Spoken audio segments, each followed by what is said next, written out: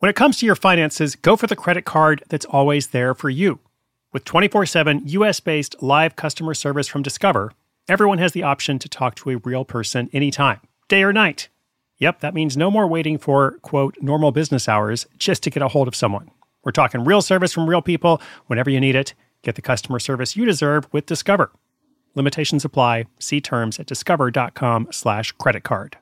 Hey, I'm Brett Podolsky, co-founder of The Farmer's Dog. We make fresh food for dogs. We started the company when we saw what a huge difference it made in my own dog, Jada, when she stopped eating ultra-processed kibble and started eating fresh, whole food. The Farmer's Dog food isn't fancy. It's just real food delivered to your door in pre-portioned packs. It's better for them and easier for you. Get 50% off your first box at thefarmersdog.com/podcast. That's thefarmersdog.com/podcast.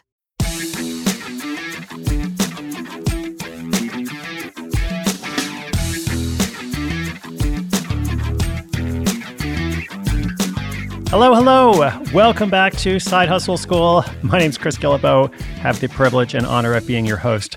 And today's episode is an important one. It could save you from a dreaded tax headache, or at least make things easier when it comes to taxes. Nobody likes taxes, of course, but it's how the world works.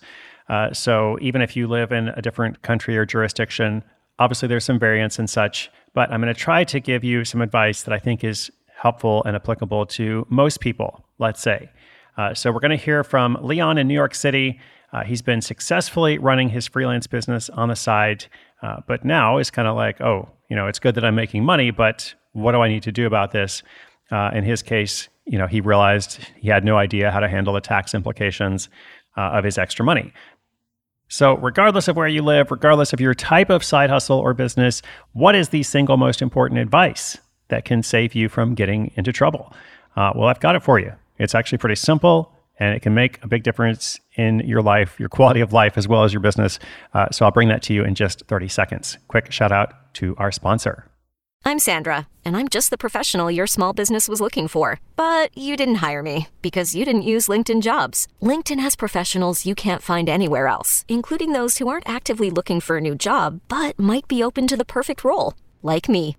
In a given month, over 70% of LinkedIn users don't visit other leading job sites. So if you're not looking on LinkedIn, you'll miss out on great candidates like Sandra. Start hiring professionals like a professional. Post your free job on linkedin.com/recommend today.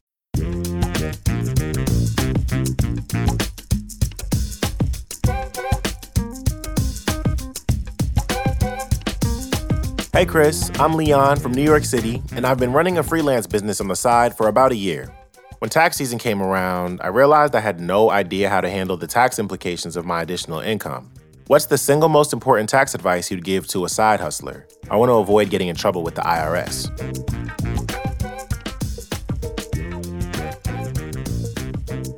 All right, Leon, first of all, congratulations on running the freelance business. I think that's the key point. Good work there. But yes, of course, let's talk about the tax implications and let's try to make it as helpful as possible and as broad as possible. Okay. So of course, you should get some advice from a proper tax professional. That is not me. I just have to disclose that.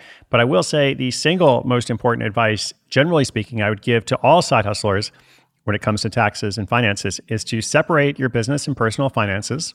Make sure you have a separate bank account solely for your freelance income or whatever other income you've got.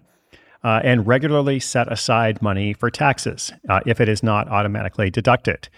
So just to break this down a little bit, again, separate bank account. That just makes it easier to keep track of what you've earned and spent, simplifies the whole process when it comes time for taxes, whether you're doing your own taxes or paying someone else. Just having an account there just makes it so easy. And then secondly, setting aside money for taxes.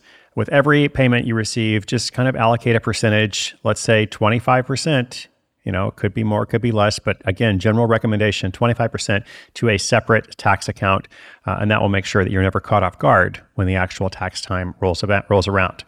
So from there, things could be different depending on your type of business, your jurisdiction and such, but if you do those two things, you're going to be much better off than anyone who doesn't do those things. I remember going back like 25 years ago when I was first starting to work for myself, did not have a separate account, did not set aside money for taxes.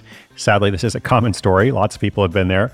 And, it caused me some trouble later. It was like, oh, it's so much more difficult to figure out how to account for everything. And then I didn't save money. And so then now I have a debt, which feels really weird because I thought I was making money. And I was, but not all that money belongs to me. There are taxes that need to be paid, federal, state, local, etc. So those are the two most important things you do. If you do that, you're off to a great start. Leon, everybody else, good luck. I'm wishing you well. Let me know if I can be helpful. SideHustleSchool.com/questions. 193 countries on Instagram. Of course, a new episode every single day. My name's Chris Guillebeau. This is Side Hustle School.